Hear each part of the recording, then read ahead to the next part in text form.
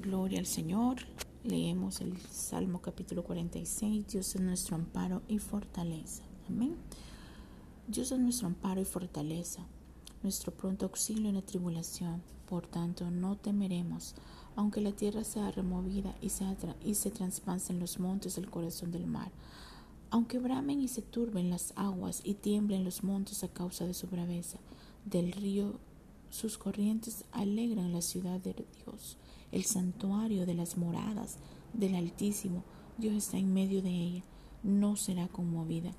Dios la ayudará a clarear la mañana. Bramaron las naciones, titubearon los reinos. Dio él su voz y se derritió la tierra.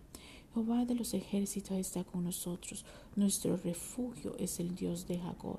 Venid, ved las obras de Dios, que ha puesto asolamientos en la tierra, que hacen cesar las guerras, los fines de la tierra, que quebranta el largo contra la lanza y quema los carros de fuego.